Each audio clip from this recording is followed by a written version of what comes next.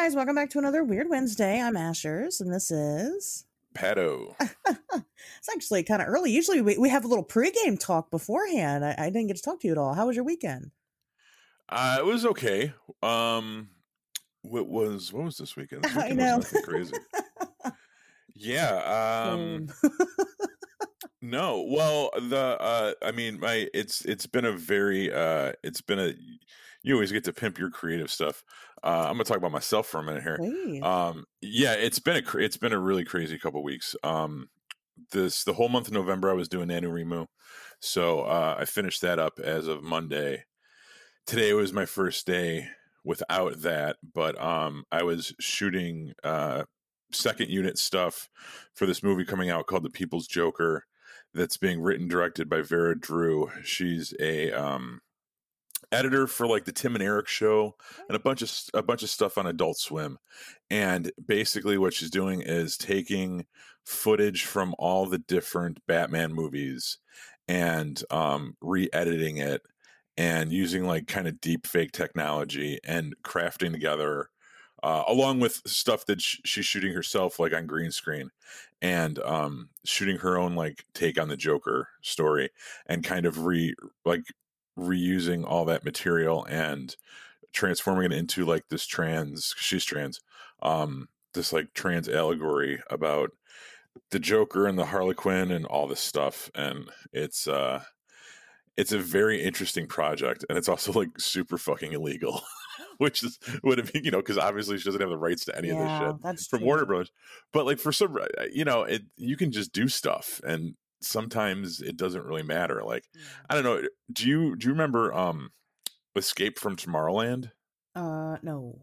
Okay, so this was a movie. Something about Disney. Oh, wasn't it? Wasn't Yes. it one that was filmed on an iPhone at Disney? Well, no, I mean it was commercial equipment, but I don't think it was just iPhones. But basically, yeah, they snuck into Disney World and shot this whole fucking movie, and shot it on the rides and the theme parks and the hotels. I've heard of that. I haven't watched it, but I've heard of it. It's interesting. It's really interesting, and they kind of kept it a secret when it premiered at Cannes, and they didn't publicize what it was. It was a secret screening, and you showed up and then you saw this movie. And Disney couldn't really do anything to them for it because there's nothing saying that you can't like videotape yourself at a theme park, so they were, it probably pissed a lot of people off, but they kind of got away with it. And I guess the copyright laws are somewhat the same thing because of the way the footage is being repurposed and re-edited, that somehow it's not copyright infringement or something. Okay. So this project is like already moving forward. She did a Kickstarter so it's okay for you to talk about it. Oh yeah. Okay. Yeah. I mean, because I'm just doing like a very small part.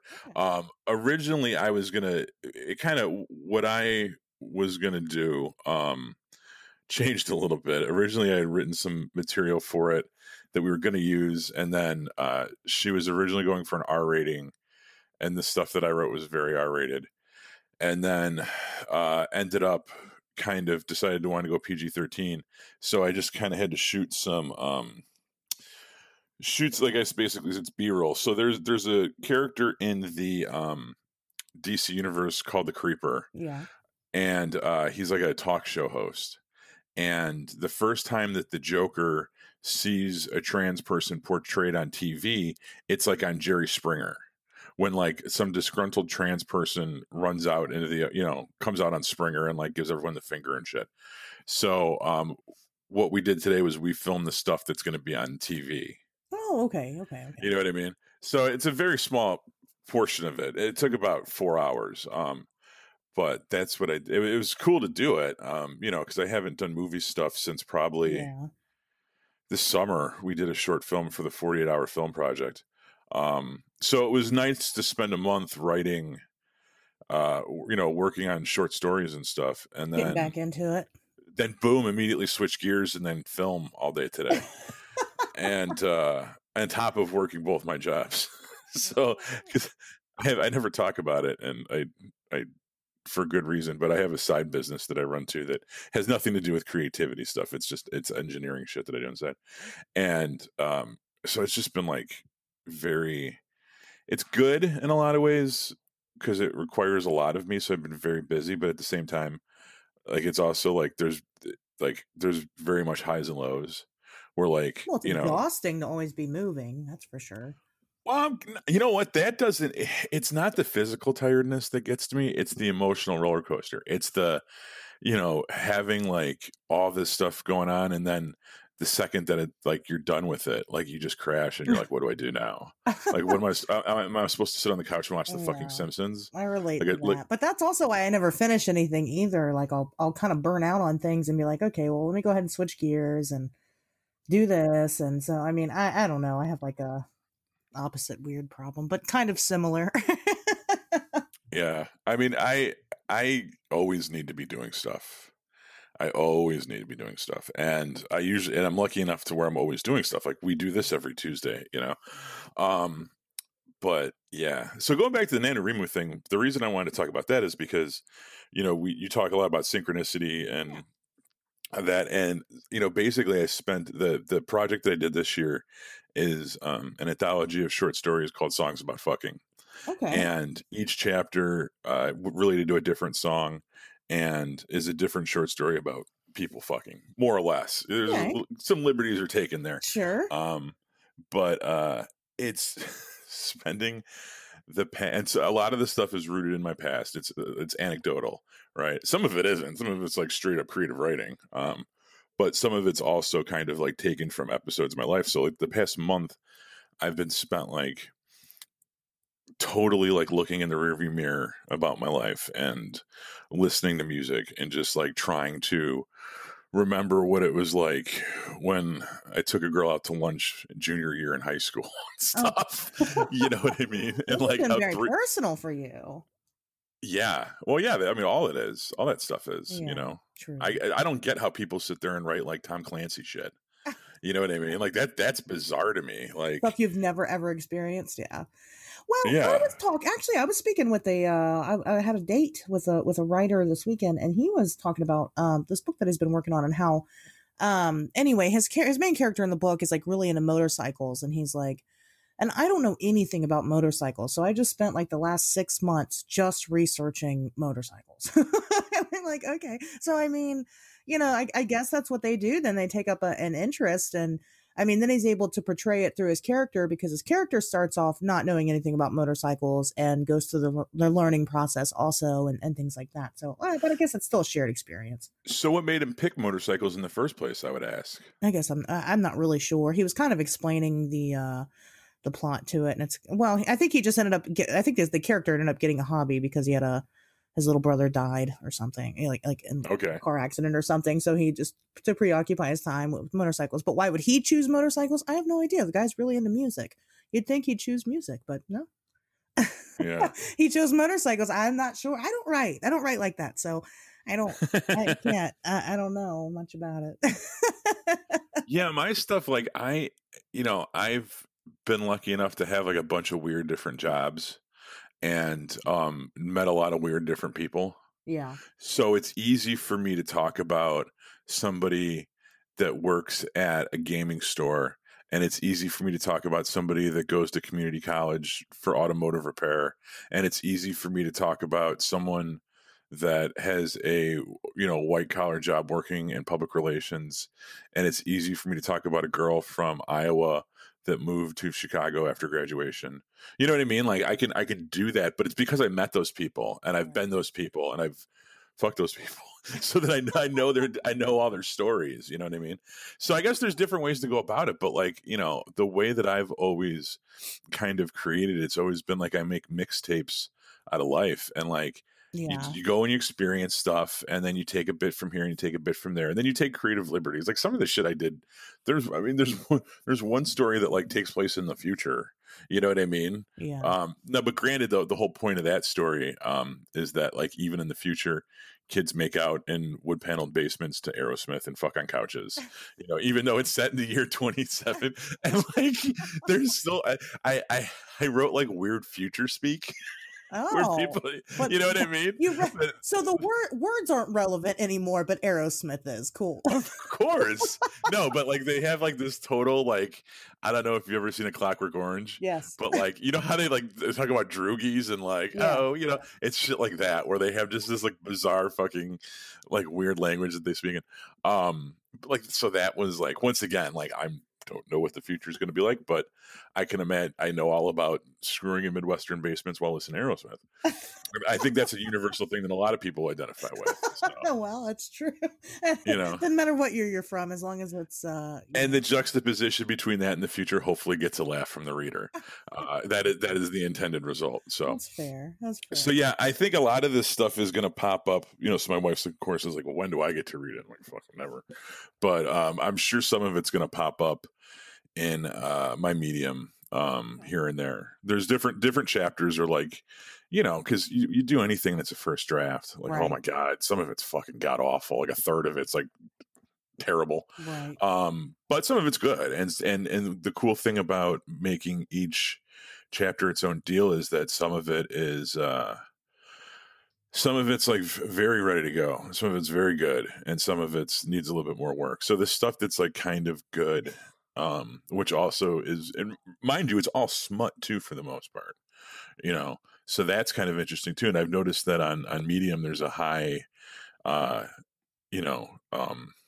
market for that. A lot of people like to go on a Medium to read smut because I guess they don't know where literotica is or whatever. But so I might throw some stuff up there. I mean, let's face it, no matter where it's at, smut makes money. Right. I mean, my Medium blog now, like it earns me like an Egg McMuffin a month, which is kind of cool. Yeah. And readers. So like, maybe this will get me the Coke and the hash brown. Well, it's hard. I know that because, sometimes I'll, post something about the, the happenings of UFO disclosure. And then I'll post a picture of just in my bra. And so it's like, and you'd think, you would think that like me just being in my bra would garner me more followers, but sometimes I'll lose them because they're just not there for that kind of content. So it does happen. Wow. It does happen. Yeah. I mean, it's surprising to me too, but it does happen. I don't know. There's no making everybody happy.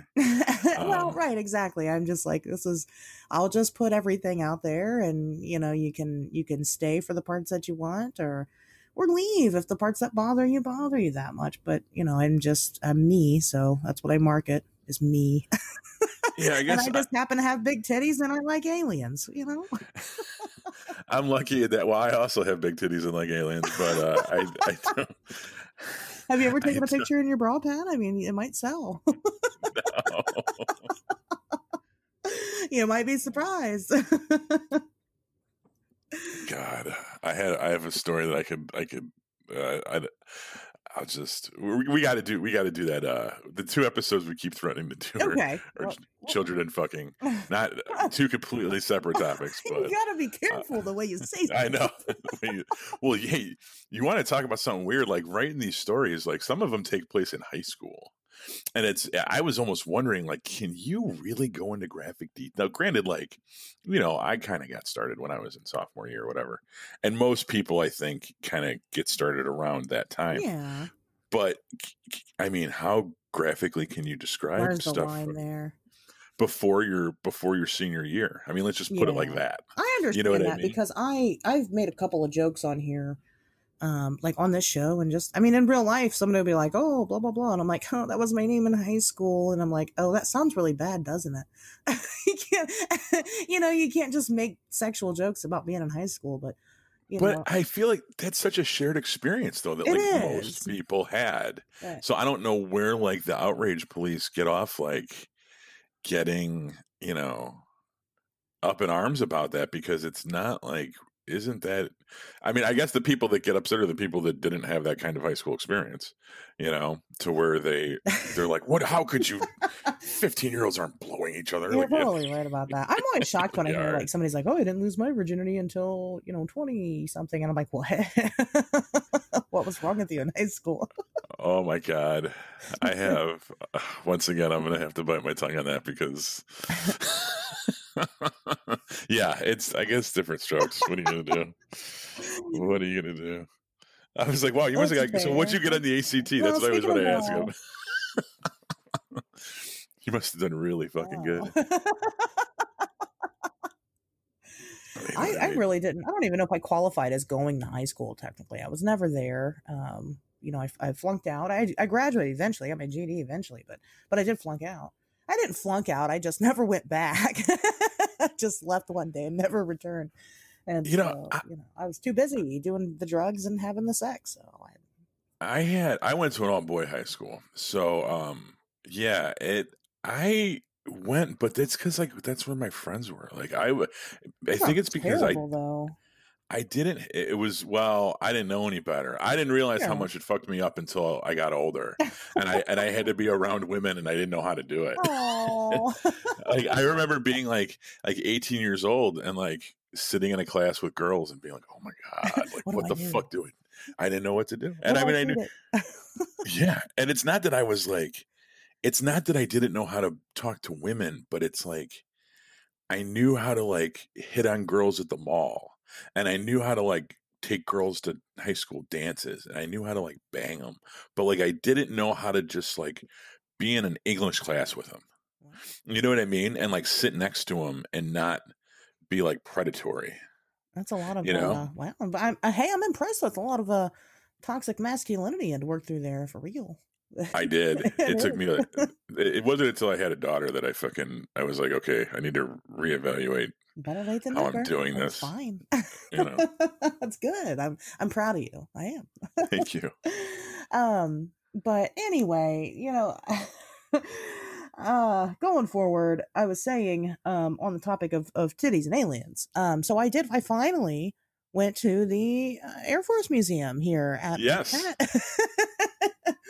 and it was it was an experience, that's for sure. It looked like you had fun. You looked happy. It was fun. Well, I got to go with Anne. I love Anne. That's always a good time. My kid was there, her kid was there, the kids were happy. Especially, we both have only child, so our children were happy to see other kids, Right. It's nice Yeah. for them. But no, we had fun. I enjoyed it more than I thought, because I'm not really into aviation and whatnot. It's never been very interesting to me, but it turns out when you're in a hangar with all these giant planes, it's a lot more interesting than you thought. So it was cool. There was a lot of stuff we couldn't do because of the Rona and stuff, but it's a big ass place, and we were there for like 3 hours and still didn't get to see everything. It got to a point to where we had like so much time left, and Anne's like, if we want to go to the space area, we gotta like book it and go now. And so we did, and we booked it and went all the way back to the space area. There's like a big room, like a big circle room, and it's just all rockets, and rockets are huge. And that was cool. And then they have a whole space shuttle that you can like go into and like walk through. And then they had the Avocar, the the UFO. And that sure was an experience. Now the interesting thing about the Avocar is that it's not made for space exploration. That's not what it was designed to do. Right. Can you explain that real quick? Because I know what you're talking about, but Yeah, I'm so a nerd. the Avocar is basically like it's like humans version of a flying saucer. It's a disc. It's a disc shaped plane, basically. It looks like the Jetsons car. It does. Yes, you're right. It does, because it's got like the dome that like you stick your Yeah, head. I that mean, you would sit in, like a personal like Jetsons, like like 2 or 3 people could sit in it, and yeah. yeah. It's pretty cool. And then it's basically like when you think of a UFO, that's what you think of, is that thing. Right, kind of, yeah. That's what it looks like. And I think they were working on it more so in like the 1950s, and then I think by 61 it was scrapped. And I don't really, it's just because it just didn't, it's not that it didn't work. It flew. There's footage of it flying and you can see it. I don't think it ever really got far off the ground, actually, but you can see it, and it's interesting. It's an interesting thing. But what was really interesting about it is that the way that the museum is set up, is it goes by time periods. Okay. And typically, how it goes with the time periods is, the different wars. And so you've got like the beginning of aviation, which is like the Wright brothers and all that, because it's located at Wright Field. That's what it's named after. It's named after the Wright brothers. And so, you've got all that, and then you go into World War I, and then II, and and through time and history. But then you've got this entire section of space, and the Avrocar has nothing to do with space, but that's where it's at. Okay. So, why'd they put it there? It was bizarre. It's like, why would you put this here? And then, so that was interesting. And then we go to which, if you want to see it, go to my Twitter or my Instagram at It's Ashers and look at it there. But most of you probably already have. Anyway, then you go to the gift shop, okay? And the gift shop sells all kinds of alien shit, all kinds of UFO shit. Like, they're not afraid of like hiding this at all at this point. It's really weird. And now I understand making money off of it, but they have like whole ass t-shirts of like alien invasions that say National Air Force Museum on it. It's like, what? Now, is this like a government, like, do you know like how this is structured? Because it's at Wright-Patterson Air Force Base. Is it affiliated with the U.S. Air Force, or is it like civilian run? So is it like some historical society? Well, okay. So no, I believe it is run by the Air Force, by the Air Force. And it's, hold on, let me pull this up here, because I did a good job, and I did a little bit of research on it. So you can volunteer to work there, or I think they do hire some staff on, and you don't have to have clearance to work there. It is technically, and I didn't know this because I've never been. So the part that I always drive by, and I'm like, oh, that's the Air Force Base. Oh, that's it. Come to find out, it's not even the Air Force Base. It's the whole thing is the museum, and it's fucking massive, and it has to be because it's got planes and shit in it. I did not realize that it wasn't actually physically attached to the Air Force Base, and it's not. Now, they're all technically the same property because the Air Force owns all of it, all of the area that it's in, but the actual museum is like way, way detached. I mean, pretty much in the next town over from where the Air Force Base actually is. Does that make sense? Mm-hmm. Yeah, because you said it's all spread out. Yeah, like I said, it's basically like it runs over the course of like 3 different cities. The actual area does, and then so the Air Force Museum is in one, and then they've got like base housing and like civilian stuff in another area, and then they have like the actual Air Force Base in a totally different section. And like I said, I had no idea. I thought this whole time that it was the same thing. So I even though we went that day, the kids were hungry, so we left and had dinner and stuff. We didn't get a chance to really drive around. So I need to go back and I guess go scout out the actual, base itself and, see how far I can get into it. Not far, I can tell you that, but you can get a little bit far. But I also saw, I saw a job posting posted somewhere. I don't remember where. It was like on like a local Facebook group or something. And it was for, something basic, some front desk clerk, basic ass job at the base. However, you need a special type of clearance to even apply for the job. You don't qualify if you don't have that clearance. Oh. So I don't know what it's for exactly. And then Anne's aunt, I believe it was Anne that was telling me this. Her aunt works for the Air Force Base, and she works on their computers and shit. And she says that, whenever they have like an issue with the computers, they will bring the computers to her home, and she will work on them at home and then drop them back off. But she's not allowed to go there. Wow. Yeah. Which is crazy because obviously they have civilian positions. Like they have places where civilians answer the phones and can be secretaries. Why can't they have a room where you can come work on computers. You know what I mean? Like, why does it have to be in her house? Why is it got to be like that? And then, and then on top of that, that's like all she will mention about her job. She will not say anything else. Won't answer anything. Whenever you try to ask her anything, she's like, nope. So, who knows what the fuck's on those computers? I'm not sure. It's so strange. See, it's whenever people like kind of discount that these larger scale conspiracies could be happening, they always say like people can't keep their mouth shut. Yeah. You know what I mean? Like you expect 5 people to keep a secret. That's fucking insane. That would never happen. And I'm like, yeah, people like me and you can't keep a secret, but like there's people out there that like Anne's aunt that can very well keep their fucking mouth shut. Right.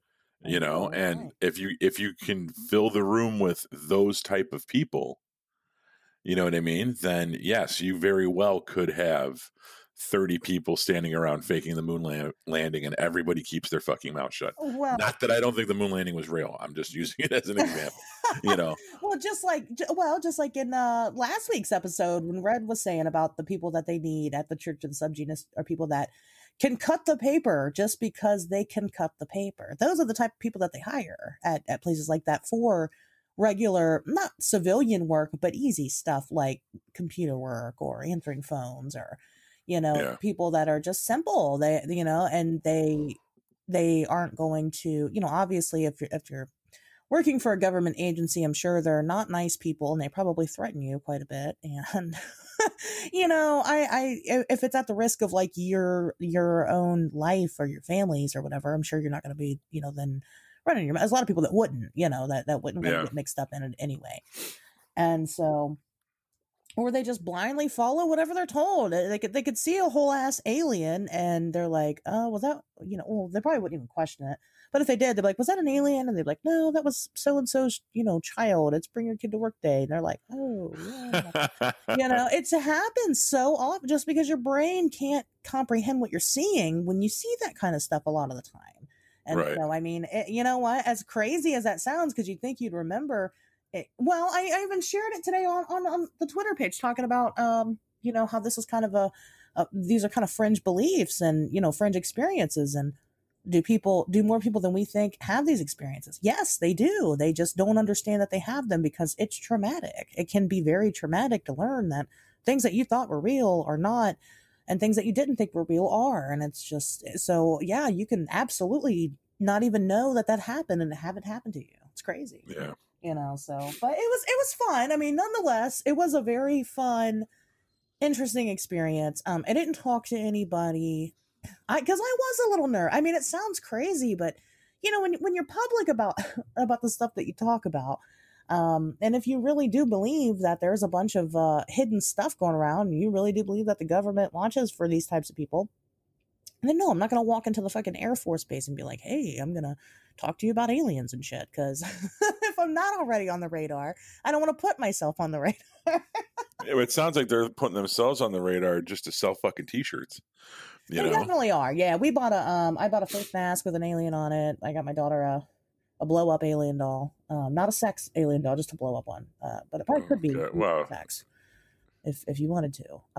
But yeah, anything's but they have all kinds of stuff, and I was just like, wow, and it's crazy because there was no exhibits of aliens or anything like that. There was nothing like that, and then you get all of a sudden to the gift shop.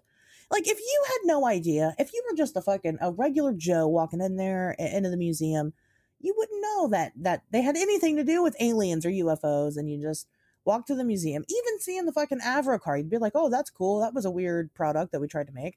And then you walk to the fucking museum, and then there's all this alien shit everywhere. Like, there's no reason to put it out there. They didn't. It was unnecessary. I don't know. Maybe they've realized that that's not who goes to Air Force museums anymore, or just like random old people that don't know what the deal is. Yeah. Maybe they've looked at like the people that walk through the fucking door and said, you know what, we should sell these people. Blow up alien dolls. It could be. Can't keep on the shelf. Face mask. Yeah, it was wild, and everybody's buying the shit. It's like, wow. I mean, or it's just their way of being like, look, if we make a joke out of this, then obviously it can't be true, right? People believe that it's not true. So. I'm almost inclined to believe that because, and I normally don't. I'm very leery to believe in disinformation campaigns because it seems like just to like, oh yeah, well they're purposely being wrong. But when you think about it, like, look, they don't need the fucking money from these t-shirt sales. No. Like, it's not like this is some mom and pop stand in Right. Roswell, New Mexico that tries to make money because there's no industry in that area. Like, this is the United States fucking Air Force, right? Right. Like they don't need to sell you t-shirts to buy their next fucking batch of bombs. Right. Right. Exactly. So the fact that they're they're designing and manufacturing a product that teases alien invasions and then selling them on an Air Force base, like in a government run facility, like that Weird, right? I mean, I think yes. And I think that I don't necessarily think it's a smoking gun that proves anything one way or the other, but I think at the very least we can agree that it's weird. It's weird. You know? Yeah, it's strange. And so, it was just a very interesting experience. And like I said, I definitely want to go back and that would be an interesting meeting to read the transcripts from when they made that decision. Yeah. You know what I mean? That conversation. I would love to hear what that conversation whose idea like. even was it? I mean, who right. was like, hey, let's sell aliens, I mean, and the gift shop. Like, listen, we have an Air Force museum on our Air Force base. Pop culture says that they brought the down, and not even really pop culture, like almost fringe conspiracy. Like Wright-Patterson is like, it's not like everyone kind of knows what Area 51 in Roswell is, right? But Wright-Pat's a little bit underneath that, right? And the fact that they said, okay, we got so many people coming here for this. Like, we're going to make t-shirts and sell these t-shirts to these clowns. Because really, what are they making? Like an extra 20, maybe 50,000? I don't know how much they make from these t-shirts, but like in the grand scheme of Air Force budgets, it's probably not that much. To where like they don't need the money, and they don't have like they'll have like little, because the gift shop's not big or anything, but they'll have like little sections where like little tiny sections where it'll be like, oh, here's your blow up alien, here's your get your alien stuff, right. and then they sell books, like legit books. There's like kids books about different alien sightings. And I should have taken video of all this. I don't know why. I really almost want to go online now and see if there's some kind of online component to their gift shop and see what they have. See if you can because find it, yeah. Because that to me is like, that's really interesting. The fact that they would have books about alien sightings and they're like kids book. They're factual information, but they're towards kids. And then that's got to be a fucking psyop. There's like a book about Area 51. I mean, and it's like, why is this here? Because that's got to be a psyop. I mean, seriously, think about it. Like, that's got to be part of like the disclosure. Like, let's do this, just and slowly let's just kind of bring it out, make it normal. Because again, there was no like exhibit. If there was like an exhibit at the museum that was all about aliens and shit, okay, fine. Then I'd be like, all right, that's they're probably giving you too much information. But there's nothing throughout the entire museum. And like I said, sure, there was some parts I missed, but for the most part, we saw everything, and there was nothing there about it. Especially, you'd think it'd be in the space area. No. There's nothing about any of it. And then you walk into the gift shop and there's books about Area 51 and alien encounters. And it's like, what? For kids. So it's like. Now, is it about. Now, here's where I always make a very important distinction. Were the books about just sightings of craft, or were there books about meeting the occupants? Well, the one I'm pretty sure was about like contactees and people with significant signing. Like, there's probably a Betty and Barney Hill in there. That other guy, I can't remember his fucking name. He's Travis Walton. Yes, they're probably in there. It was closing, so I really didn't get a chance to. I almost bought them. I was kind of blown away by that. I was like, and that's the first thing you see when you walk into the gift shop. It's right there. It's this little stand with like alien toys and plushies and moon rocks and shit, and then and like fucking books, and then like throughout the whole store, like they'll have like you can buy these model airplanes, but like also here's a build your own UFO kit. And see that always there's people that hold the opinion that the whole entire alien phenomenon is nothing but a false flag. That's like a false flag story that's been kind of cultivated over the years, right? Okay. And that the Roswell crash was like Russian aircraft or Nazi aircraft, and we didn't want to admit that there was a more advanced culture than us, or that maybe they thought it was a UFO at first because we didn't know what the fuck it was, and the people inside were so badly burned from radiation or from whatever, or the Russians were using like pygmy midgets or some shit to fucking fly these things, that when they recovered the bodies, they were all fucked up. They thought that they were terrestrial. Right, exactly. And then over the years, these like craft that you're seeing, the reason that they look like, you know, you look at like crafts from like the UFO pictures from like the 50s and 60s, they look like stealth bombers. And a lot of people are like, yeah, because we developed stealth bombers because of those UFOs that were, you know, because of a technology exchange. It's like, okay, or it was experimental aircraft from us or from another country. And that now we've kind of released that this is what stealth bombers look like. Right. You know what I mean? So, and if you start to look at that, like the lights in the skies and like this giant triangle craft and all shit like that is all just byproducts of a terrestrial space program, maybe even a secret space program, right? And that's all this stuff has ever been. And all the alien shit's all bullshit, right? There are no creatures from other planets, especially, and we talk about this all the time on the show, especially now that the science doesn't even match up anymore. Yeah. Right. Yeah. So that, I mean, when you think about it, for Wright Pat to be selling books about Barney and Betty Hill, or the fucking Travis Walton one, which is a negative experience. You know what I mean? Like, that's not something that you want to. There's nothing about the Travis Walton experience, Fire in the Sky, for those of you that are like, oh, that's something. Fucking think about Fire in the Sky. Why would you sit there and show that to your kid? Yeah. And be like, aliens are real. Well, you know, and I'm not saying that was in there. I'm just saying that. I know. Okay. But it just seems to me like that, to me, almost perpetuates the idea that this whole entire alien thing has always been bullshit and it's always been a smokescreen. Interesting. That's interesting. Yeah, because when Reagan got up in the 1980s, I'm sure you've heard about this, he got up at the UN and he gave that speech about how if an alien threat ever came to our world, it was in the height of the Cold War. Yeah. And Reagan gets up and Gorbachev's there and all these people, and it's the UN. And he makes this speech about how if we ever faced a threat from an alien source, that we would put all of our petty squabbles aside and we would unite to fight a common enemy, right? And it was very weird that Reagan said that, and people kind of point to that as him making a stab at disclosure. But some people also point to that and say that it's exhibit A as to why this whole UFO thing in the first place might be a false flag, because it might be a way for the globalists to get everybody to kind of join arms together against this imaginary threat. Like, if you can imagine Watchmen, right? I mean, it's a fucking perfect example. You familiar with the Watchmen comic book, the Watchmen movie?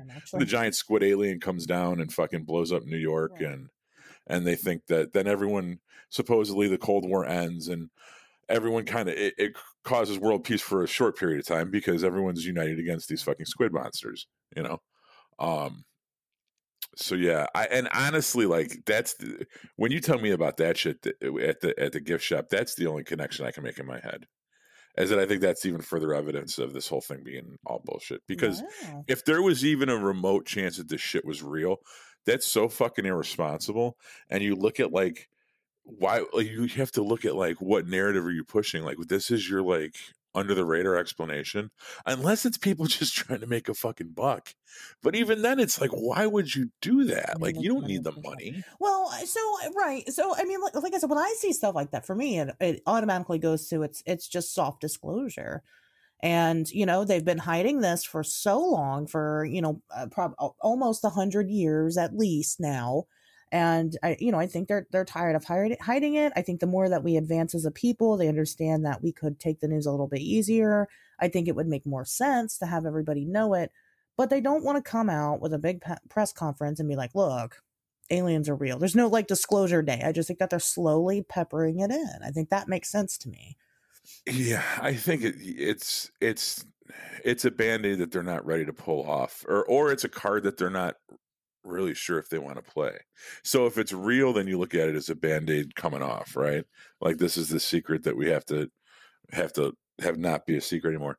But if you look at it as like it's part of the globalist agenda, then when do you play that card? Yeah, that's true. When do you that's like one of your final moves, because you do that. But you'd have to have proof of it. Like, you'd have to back it up with something. Well, Like, you couldn't just come out and say aliens are real. Like, there's been all these sightings and stuff. People would want to see one. People would want one on the news, or they'd want like something that you'd have to show people something that was concrete. But there's too many people on the internet that would look at that and be like, that's fucking bullshit. Yeah. Because there's people that debunk videos all the time now. You know what I mean? So what proof are you gonna? That's the thing about disclosure, that if they were to do that, what is their exhibit A gonna be? Are they gonna walk an alien out on fucking CNN? No. Oh, maybe people would fucking jump off roofs. There's no reason to. So the thing is that a lot of people would freak out because it would collapse religion completely, I think. Exactly. Yeah. And too many people would freak out, and then there's no reason. There's no. I mean, the cons definitely outweigh the pros in it. They have no reason to let us know that they're here and that they know they're here, all the way fully. And I think that. I think that they do. I think they get worried because there are a lot of people, and it's, growing, that more and more people are believing that there's aliens. Not just that I think most people believe that there's aliens. I think that a lot of people believe that aliens have visited here. And then I think also a lot of people are starting to believe that our government knows that there's aliens. Not just our government, but the whole world. The whole world government knows that there's aliens. But there's no reason for them to tell us. We don't get anything from it. They don't get anything from it. Why would they tell us? Why would they just be like, oh, hey, by the way, at the risk of, again, like I said, collapsing religion. And possibly, I mean, gosh, if you collapse religion, you're possibly going to collapse society as a whole everywhere. And so, well, I think that's something that they're not sure about. I think there's a lot of variables in this equation, and I think religion's one of them. How much we're kind of already a godless society. I mean, come on, let's face it. You know what I mean? Not yet. Granted, so. I think we're 2/3 of the way there. Really, I mean, can anyone express any kind of devout religious belief without being snickered at behind their back? I mean, I think we're 2/3 of the way there. I don't think we're all the way there, but I think we're getting there.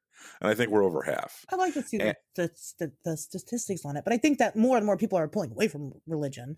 But a lot of people are.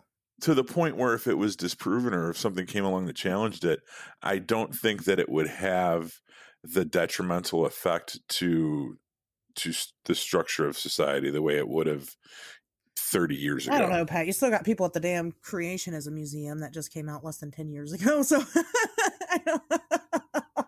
obviously those people exist still, Yeah, but I don't know. I think those people just haven't been given very many options. I don't think those are the throw yourself off the roof type because aliens are real. You know what I mean? I don't know. I think there's a part of me that's always like really considered just that this was all bullshit. I mean, look at the abduction thing, man. That was like such a big deal in the 80s and early 90s, and it's not anymore. Yeah. You don't hear anything about those cases, and those cases were all over the fucking place. You're right. In the 80s and 90s. That's a good point. And it was the predominant narrative of the fucking the UFO fucking conspiracy. Right. Was like this was happening.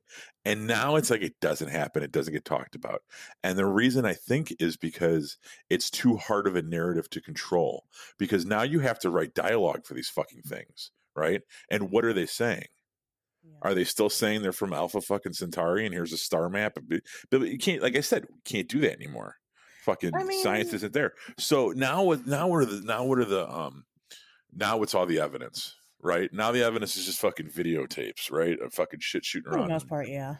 And this guy, because you don't have to talk to anybody, because there's no information exchange. Well, it's easy. It's something anybody can do at any time, That's my point. It's incredibly easy, and it doesn't require any kind of narrative. There's no plot being written. There's no storyline here.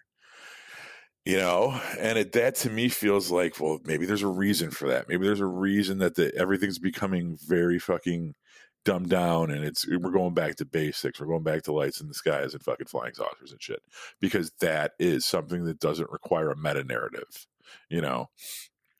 And I don't know. I think we're moving past that. I mean, I do like, I see what you're saying. It is a lot of the evidence and stuff, but not really. Nowadays, people are more following in the line of, these aren't just extraterrestrials, they're ultra terrestrials, which would be kind of a new science, which would show that these species have also evolved since we're having more and more experiences with things like that are, instead of just lights in the sky and abductions. And if abductions was a thing, it's possible that whatever was abducting people had a funded program that they ran, and it was experimental, just like, when we run a trial of anything here. Hell, the fucking coronavirus vaccine. You're not going to work on the coronavirus vaccine forever. Eventually you're going to stop because you're going to find what you're looking for. Maybe that's what happened. We don't know. But that is, you know what? Just to spend, like, I know we have to. I know. Fucking, this isn't even what it is about. We were talking about the Utah fucking monolith moving, but that is something that is such a weird thing to consider, especially someone my age that grew up in the abduction crazy 80s and 90s. Yeah. Is that like, no, that stuff happened, but that was just a phase, and whatever they were looking for, they got, and then they left and they moved on. The alien goth phase. And it's so crazy to think that, like, because that would make sense. That really does, in a way, kind of make sense, because nothing lasts forever. Right. They evolved just like we have. Right. And that was it. And this was something that happened, and there were close encounters of the third kind that existed for a while, and there's no need for them anymore. Right. And they're still kind of flying around here and there, but they're more interested in the environment now, or whatever they're collecting, and it's no longer. Or maybe they've gotten stealthier at abducting people to make it so that they're not conscious while it happens, so they don't remember. Yeah, you take someone 20 seconds every night for a couple years, and the next thing you know, they're building tunnels on Mars. I knew it was coming. I was waiting for it. So the monolith. Let's talk about the monolith real quick, because we'll never talk about the subject tonight. This is gonna be an action. This is a special, guys. So everybody knows about the Utah monolith by now. This random thing pops up in the middle of the fucking desert in Utah, and then it disappeared this week. And but like the same day, or maybe the day after it disappeared, another one showed up in Romania. It looks a little bit different, because it looks like it's got some type of, I don't know. I think it's like meant to represent some type of writing or something on it. But there's pictures, you can find it, and there's video. It was a little bit shorter, and then it also disappeared. Like yesterday, I think. Have you seen the pictures of them removing it? Yes.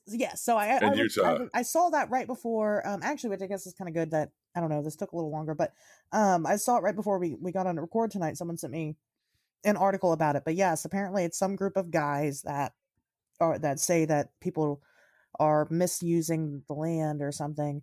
I don't know. I just think they're a bunch of assholes. I guess the one guy who actually came forward and said that he's the one that took it, he got a fine or something by the people that own that property back in like 2014.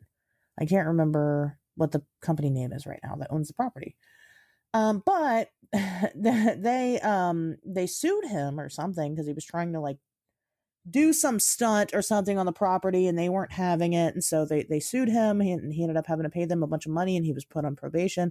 So he kind of has a bone to pick with these people. And so he came out with a group of people, and there's pictures of him and other guys taking the monolith. So they're like base jumpers that were like pissed off that like they can't do their stupid shit, right? And that like to jump off fucking cliffs, and like the Utah wildlife people were like, don't jump off those cliffs, you could die. So they took it upon themselves to remove this fucking thing. And there's video of them. So this is weird though, but like there was other photographers there taking pictures, and while they were there, these 4 base jump export fucking goons, these fucking dude bros. These dude bros. That's so crazy that you guys use that the fucking phrase too. Why? Because that's something I thought that we came up with. Anyway, these dude bros showed up and tore the thing down, and then they found out that it was made out of sheet metal and plywood, which is like such like, oh man, yeah. But that's it was just crazy the way this whole thing like just dissolved into. But we still don't know who put it there. So, well, I think that, and the fact that it was obviously made of shit that you can get at Home Depot. It was obvious. I'm gonna just say it was that art installation dude's thing, and that's why the other one popped up somewhere else, is because they just decided to do it somewhere else because they were under too hot. Dead. Yeah, I don't know. He died way before it popped up. So it was definitely some type of art installation. Yeah. But, who? I'm still curious. I'd like to know. I'd like to solve the mystery still. But I'm curious. I think another one will pop up. I think it'll happen again in probably a couple of days, probably tomorrow. It probably already has by the time you guys hear this episode.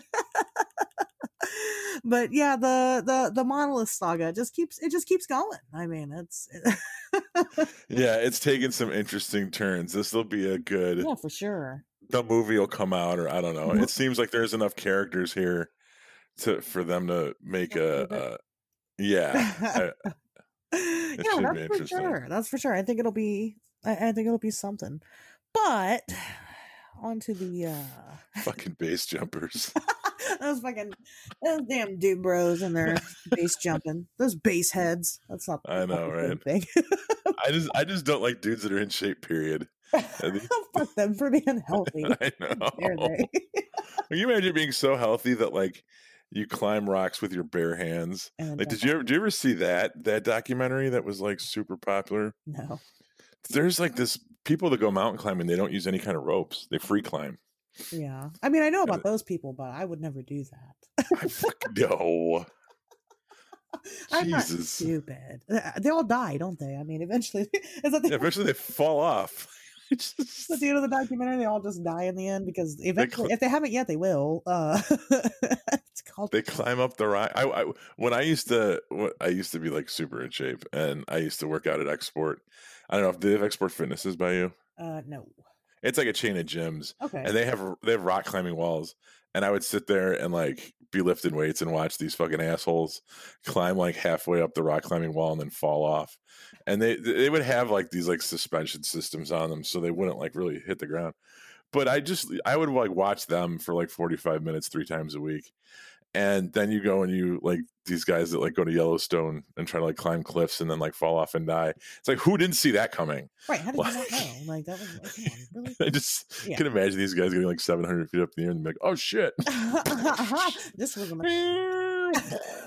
I regret this decision. It sucks. It does suck. It's very sad. I mean, it's a very unfortunate, circumstances, but at the same time, the risks that you're taking when you do it. So, right. It's more so than even just like getting in your car. Like everybody knows, you get in the car, you got, most people die from car accidents. You got pretty good chances, but I think your chances of falling off the side of a mountain are probably a lot greater when you don't have equipment.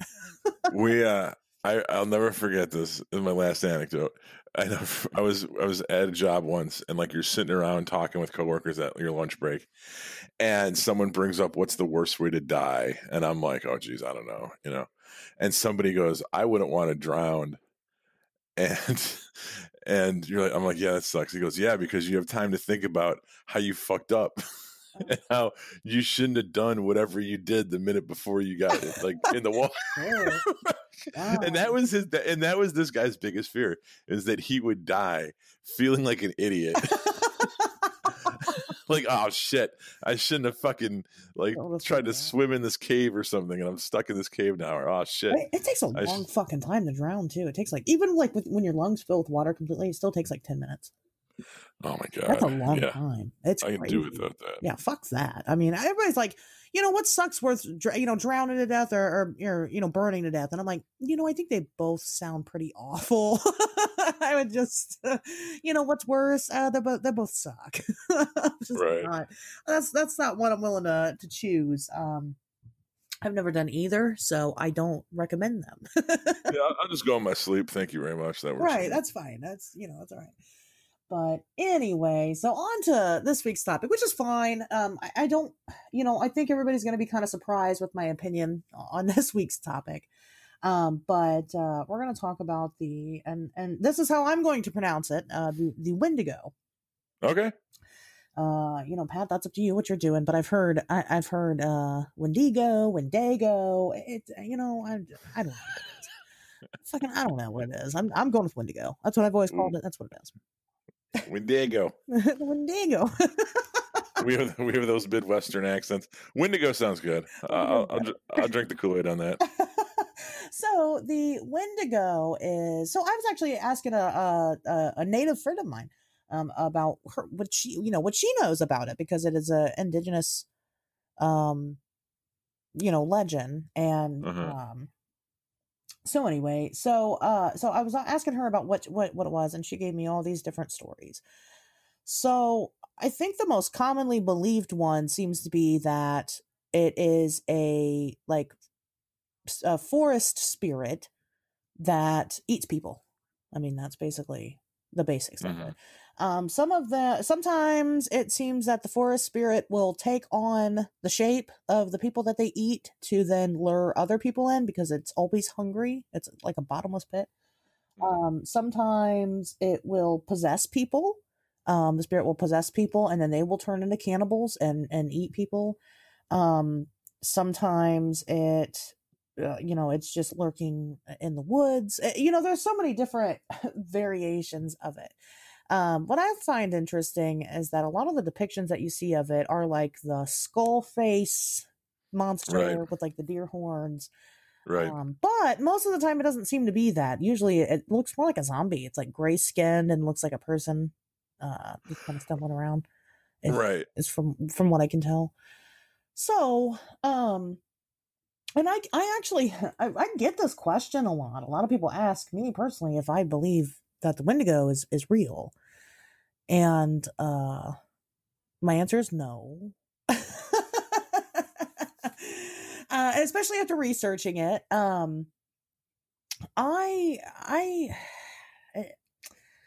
So I think that it was kind of I think the legend was kind of created to explain, because where it's most prominent at, and kind of why we're talking about it now here in December, is in like cold weather areas. And I think that the Wendigo was made up to explain how strange people act when they are suffering from hypothermia, because you'll go crazy. Like they'll take their clothes off and they're incoherent. They might try to eat people. That's just a day that ends in Y over here. I don't know. You're describing a Tuesday. Maybe you're Wendigo. About 5 minutes before I hop on this podcast. That's usually just my house is like eating people. No, just naked, incoherent. Fucking chilly. That's funny. Wearing a bra. Wearing your bra. Taking pictures in your bra. Yeah. Well, that explains a lot. Right. But yeah, I think it was something that was made up to explain those people. I agree. Yeah. I was having this conversation actually with my mother-in-law earlier tonight, and I think that you have to look at where the myth originated from, which is the Algonquin tribe in the Great Lakes region. Right. And what the climate is like, and you have the Midwest gets fucking cold in the winter. Right. And if you look at the time period when it kind of emerged, mankind for the longest time was, we followed the herds of animals around. Right. And it wasn't until we didn't have to deal with cold weather, because the animals weren't around in the cold weather. We would go south, or we'd go wherever the herd went. And once we were blessed enough to discover agriculture, that's when we started to kind of build settlements. Right. So now you're dealing with seasonal starvation issues, right? Yeah. Where those first couple generations, there were bad winters. You would lose crops. You would not have enough. They would be damaged because of floods or whatever, and you would have starvation. You would have cannibalism. It's something that and when the myths of the Wendigo first started reaching kind of, I guess, civilization, quote unquote.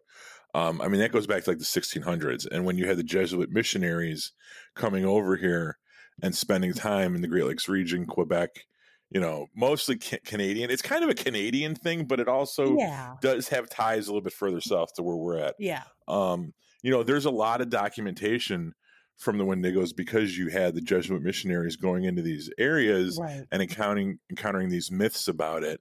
And, they would write back home to Europe about these supernatural, and of course this stuff gets sensationalized and it's a big deal. And Well, when they you think see that the New somebody World's, that goes crazy and they start turning, well, really, they would start turning gray and start taking their clothes off and acting insane and eating people, then what are you gonna think back then? What are you gonna? well, and cannibalism, I mean, if you look at certain situations, you don't even need to be going crazy from hypothermia. There was a whole entire soccer team that got lost in the Andes in that Yeah, plane crash yeah. that had to eat their dead and had to turn to cannibalism. Like, it happens. Isn't there a movie based Um, on that? yeah, alive. Yeah. I think it fucked Um, me up as a kid. I watched it when I was really young. it's not that. What they cut open a fucking knee of a dead person and they eat a little They bit. did. I remember They make such a big deal out of it, but it wasn't like that crazy. And it's bookended by John Malkovich in a smoky room telling the story. But I just remember them cutting something off of someone and eating it. That's all right. yeah, they cut open like this knee that's like cold, and they're like, "Here we go," All and frozen and shit. I remember that. It's all like yeah, stuff. it looked like you could cook it first at least. Yeah. But yeah, they eat their dead. It's not like they were eating like living people. It was Yeah. people that were already dead that died in the plane crash. So, yeah, I mean, cannibalism is such a fucking taboo with most modern societies that when for them to come over here and come across these native cultures that did it out of necessity because of isolation and Midwestern winters, it's easier to have an explanation. The devil made me do it. Right. It was the Wendigo that did it. And I think that's where, and the more you read about the legend, there is a schism between it as a cryptid and it as like a malevolent spirit of winter, Well, yeah, yeah, yeah. So that is mostly the question is whether or not it's considered a cryptid, and it's like, well, so on the flip side of that, these people very much could have been encountering some type of strange beast in the forest that we didn't know existed. Maybe still does exist, maybe doesn't. I mean, maybe it, died off. We don't know. But it's very possible that they discovered something that was, terrestrial and normal, but they wrote it off as being some type of, god or supernatural being, and it wasn't. And maybe it was violent towards them. I don't know. Maybe it ate people because it's an animal and that's what animals do. Right. It could have been, Bigfoot. There's so many things that it could have been that are living. It could have been giant deer. It could have been moose. It could have been, because especially with the depictions, it could have been so much. Well, and then like I said, you get the legends where it appears to be kind of, well, usually it's like it's not skinless. It's like hairless and gray and strange looking. Could have been aliens, Uh-huh.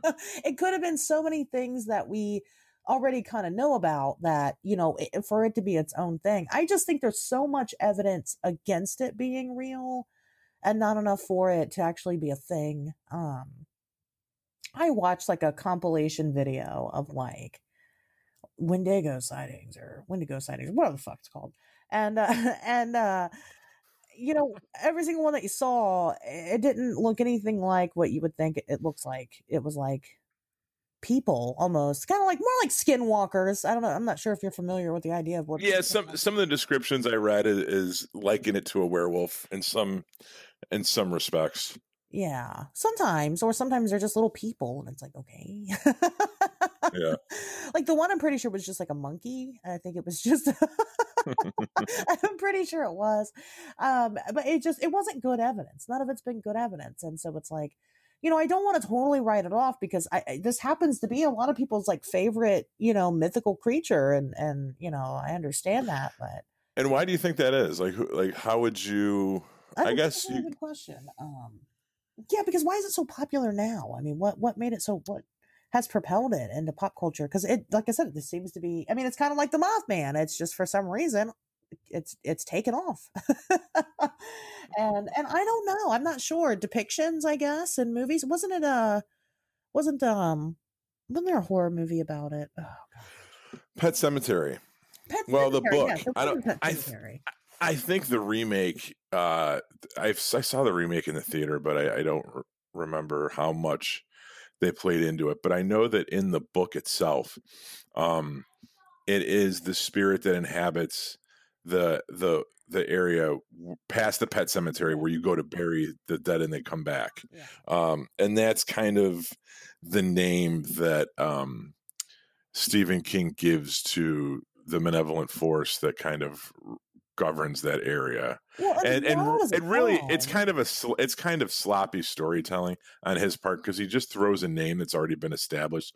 There's nothing in any of the other Wendigo like legends and myths that have anything to do with reanimating the dead, right, or anything like that. Cool. And there's no cannibalism in the Pet Cemetery book or movies, right? So it's just kind of a name that he uses because it's like, well, they're in Maine and it's something that inhabits the woods, and I guess it kind of fits, and he just kind of uses it. I haven't written about this yet. Let me just throw that out there. Right, like just like, okay, here's some shit that sounds vaguely, people kind of maybe a little name recognition there, but yeah, his use of it doesn't really kind of hold up to the conventional descriptions of it.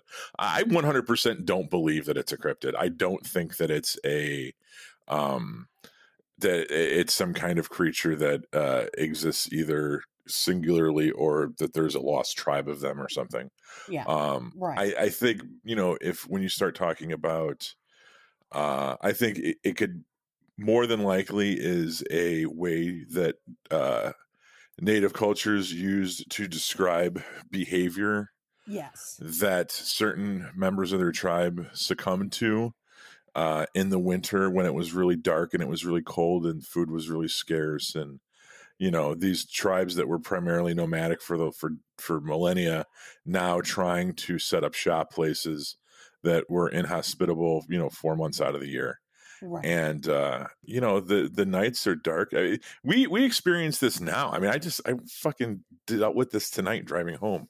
We're in the time of the year in the Midwest where it is really fucking dark and really fucking cold. Yeah. And it's like a bummer to be outside your house past 8:00 at night, past 6:00 at night. Now imagine you're in a fucking teepee and on a plane somewhere, and the wind's howling and it's freezing out. You don't have any food. And you're freaking out because you don't know what you're going to do, and there's no heat, and you don't know if tomorrow is going to be any better than it was today, and it's going to be like this for the next 3 fucking months. You know what I mean? Like that's that is. Thing. Oh, go ahead. I'm sorry. No, I think that like living in these environments before technology really caught up to it took a psychological toll on these people. Yeah, and I think that this story and this myth is a manifestation of that. I think so. Well, that was one thing that you mentioned that was interesting. You're like, oh, you're in the tent and the wind's howling outside. Well, the howling is associated directly with the wind, right. And it's like, if you guys, I don't know if you guys, all of you have experienced winter before, but if you have, in these cold areas, you can easily sit outside on a windy winter night and you can listen to it and it sounds like howling. I mean, it really is. So that would again be a primitive explanation for what they're hearing, because they just don't understand that the acoustics have changed because there's no more leaves. Did you ever hear the story of the Russian, the Ural Mountains? They've tried to make a couple movies based on it, but I don't think the movies ever really got it right. There was these Russian scientists, and they were climbing up this mountain. You're talking about the Dyatlov Pass. Yes. Yes. I do know about that. Okay, so that's something where people don't know what it is. They think it's aliens, or they don't know when it happened, right? So basically, yes. Reader's Digest version for the 3 people that are listening that don't know this story. There is this group of Russian scientists, and they were climbing this mountain and disappeared, were never heard from. They went back and they found their campsite, and it was ripped apart, and the people were found all over the place. like naked and shit, and like in the, weird you know what I mean? Positions with weird stuff missing from their bodies, like Right. parts that doesn't make much sense, you know. and when you look at that case, that is a case where it kind of fits almost to like perfectly into the Wendigo mythology, right? Yeah. But if you also look at it as these people were fucked, they got lost on the mountain, they ran out of food, they suffered from hypothermia. That's why they stripped down naked. They fucking attacked each other, and then animals came and ate their fucking livers or whatever. Right. Like that makes sense too. Right. You know what I mean? Yeah. So, and I think that's the way I look at the Wendigo thing, was that I think it's a great example of a primitive culture.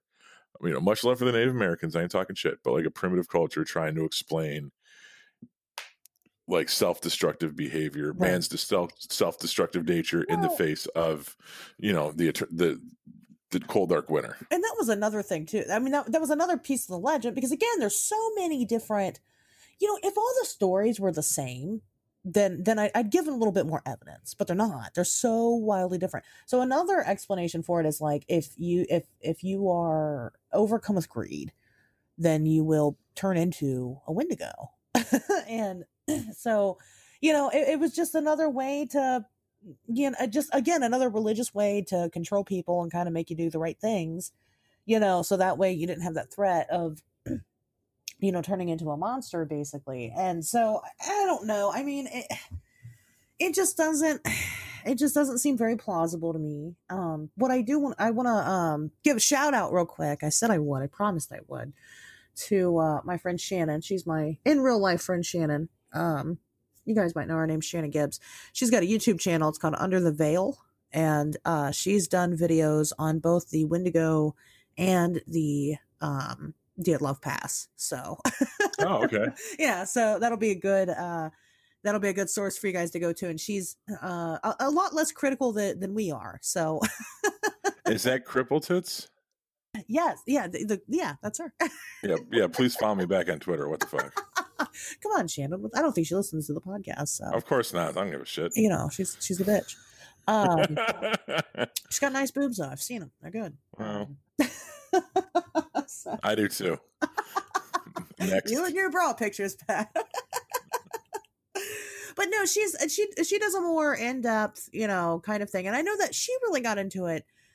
She's really been into like history, so she's kind of been into this stuff, you know, a little longer. But I know what really kicked off the Wendigo stuff for her was playing the Until Dawn. Werewolf. Until Dawn. Until Dawn is some game on the PS something, on the PS4, I think. It was a really popular game, and the whole kind of narrative of it is that, I don't know, there's a Wendigo and it's responsible for whatever the hell happens in the game. I haven't played it, so I don't know. I just know because she's told me a lot about it. So,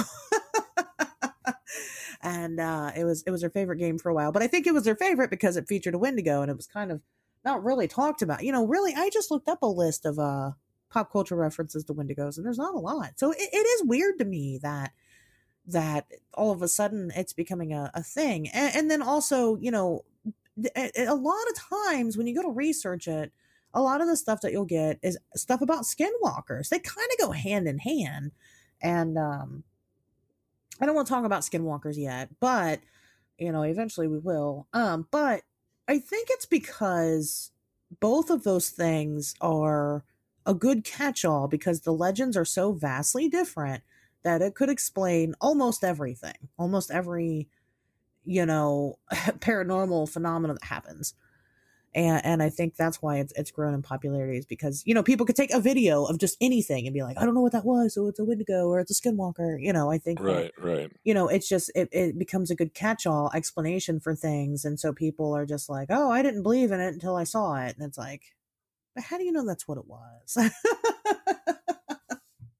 You know, it could have been so many other things. If you're not versed in all the different creatures, I mean, then how would you know? Well, just like them. I mean, just like, you know, the natives with the legends. Again, it definitely could have been something real. I don't think it was, but it could have been something that they just had no other explanation for, because it's something they had never seen. So, and, you know, like I said, maybe it was violent towards them. You know, who knows? Who knows what the fuck it was? Could have been a dog man. Oh, jeez. could have been a weather balloon. I don't know. Right. But it could have been, well, not a weather balloon, but definitely, I mean, it could have been a dog man. I mean, the descriptions of it also are so different. Like I said, there's no, what does Nessie look like? If I ask you what Nessie looks like, what does it look like? It's like a brontosaurus. Right. It's a plesiosaur. Right. And it always has been. It hasn't changed, and well, some people think it could be something else, but the description of it hasn't changed. What does fucking Bigfoot look like? Right. It's a big ape. When you ask what a Wendigo looks like, well, it could be this weird hairless gray person, or it could be this weird scary skull faced deer. I mean, which one is it? What does a skinwalker look like? Well, it can transform into anything it wants to. Okay. Right. Well, I think what makes why the Wendigo hasn't been like nailed down so much is because it really is it hasn't been popularized like Bigfoot has or anything like that. And it's very, it's like the Yeti, but the Yeti is kind of synonymous with Bigfoot at this point. But this is like its own kind of creature that's got a strong Native American bent. Sure. That, is cold climate. And there's all, you got to remember, there's people in Texas that don't worry about this thing at all. Right. There's people in California that like, there's no kids in California losing sleep about the Wendigos tonight.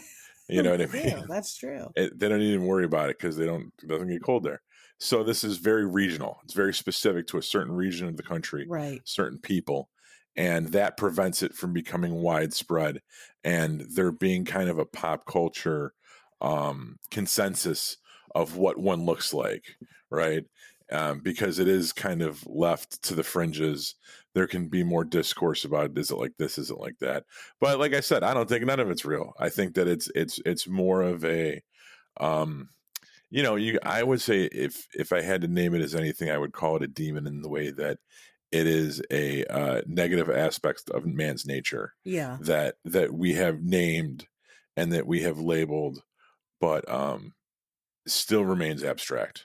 I don't think that it's necessarily now. Maybe if you really want to get woo woo, you can say that negative aspects of our character that are that strong can manifest, right? Sure, yeah. Yeah, because that's something that we all believe in. But but that's it. I don't think that there's like a tribe of these things. I don't think they're born naturally. They're not born of eggs. I don't think they, No, I don't think they're mothers. Here. Right. If it's anything, I think it would have to be something spiritual. Right. I don't believe in most of that stuff, so I don't think that it exists. So that's me.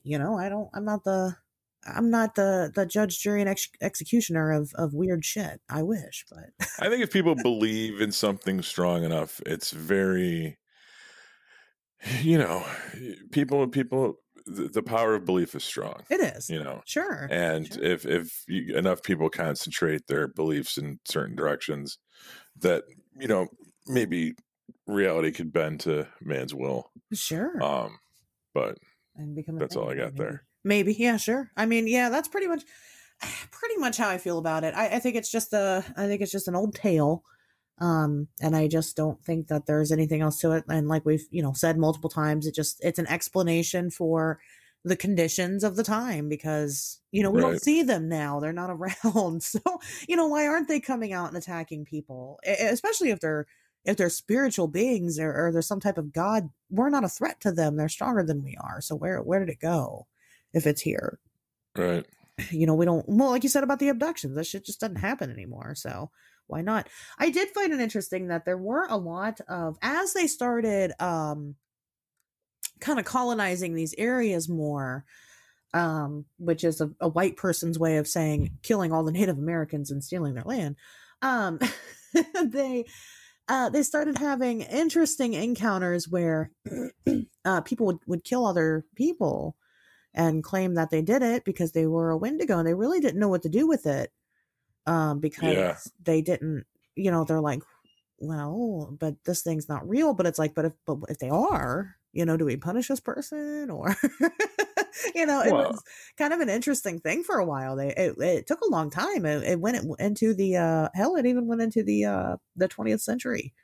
Was how long it took for them to decide, if that was considered murder or not. So, that was interesting. I guess that was nice of them to be considerate of the beliefs a little bit. So here's a quote that I had copied from 1D4chan. The first known written account of this legendary creature was by Paul Le Jeune, a Jesuit missionary serving in Quebec in the early 17th century. In 1636, Father Paul was sent a dispatch to his superiors in Rome, complaining about a local native woman who, in a spiritual trance, warned that an Achin was coming to attack a nearby village. The priest informed his superiors that the Achin was a sort of werewolf, and I guess Achin and Wendigo are the same thing. Yeah, go hand in hand. Well, so it could be a dog man. That's what, sure. Right? Sure. It's just dog man. I mean, that makes sense. I don't know. I just, I'm not buying this one. I'm not buying what this one's selling. And yeah, I agree. I'm not. But I think that it's interesting to keep in mind, just because it shows, because we're moving into, obviously it's the first week of December. We're moving into the dead of winter, right. And that this is a time that of struggle for mankind, especially early man. Right. And that we met this time of year with fear and trepidation, and even created monsters to explain why we were so afraid of it. Right. And I think that's interesting. That deserves pause and reflection and study. I agree with that. That's true. Yeah. So. I mean, my God, thank God for central heating. It's 7-Elevens. Shit. I don't have to eat my neighbor because I can go to 7-Eleven, get some fucking chili cheese Fritos and a Mountain Dew. You don't need to do that anymore, guy. It's nice. Yeah, we don't have to worry about those things. It is nice. I think it's always an interesting topic to talk about, primitive practices and things like that. Like cannibalism to me is very interesting. I'd like to do a whole episode on it eventually. But well, yeah, I think in this case though, it would be done out of necessity, but there was still that taboo that you're not supposed to eat your dead. So if you're not supposed to eat your dead, but you're in a situation where you literally have to, or else you die yourself, if it's a matter of survival, then it's a way to kind of justify why someone might have done it, and it's also a way to demonize someone for doing it because they're a Wendigo now, they must be possessed by a beast because they ate the dead. And there's a way to. There's always been cultural taboos, and we go to great lengths to enforce them. And don't jerk off, or you'll get hairy palms, or you'll go blind, or whatever. Sure. That's just kind of what we do as a people. We were never told anything weird like that. At least I wasn't as a girl. I was always allowed to masturbate. Nobody ever was like, "Don't do that." Yeah, I mean, I don't know. No one ever like walked in the room and like smacked my hand away. I was like, stop doing what you're doing. I went to great lengths to get caught. I don't think it wasn't until like my junior year of high school where I was talking to my buddies about it. And one of my friends was like, your mom knows you jerk off. I'm like, no, she doesn't. And they were like, she's lived with you for 17 years. Like, she knows like when you're in the other room doing something weird. And I'm like, oh, fuck, you're probably right. She definitely knows. She definitely knew. Don't talk about that. We'll talk about parenting soon. Yeah, what are we gonna do that? It's coming. Okay. But yeah, I don't think I really have anything else to say about the Wendigo. I think I believe my theory about Right Pat more than I do the Wendigo. So yeah, personally. All right then, guys. Well, that's what I think. That's my universal answer. Are Wendigos real? No. Are they cryptids? No. There you go. That's it.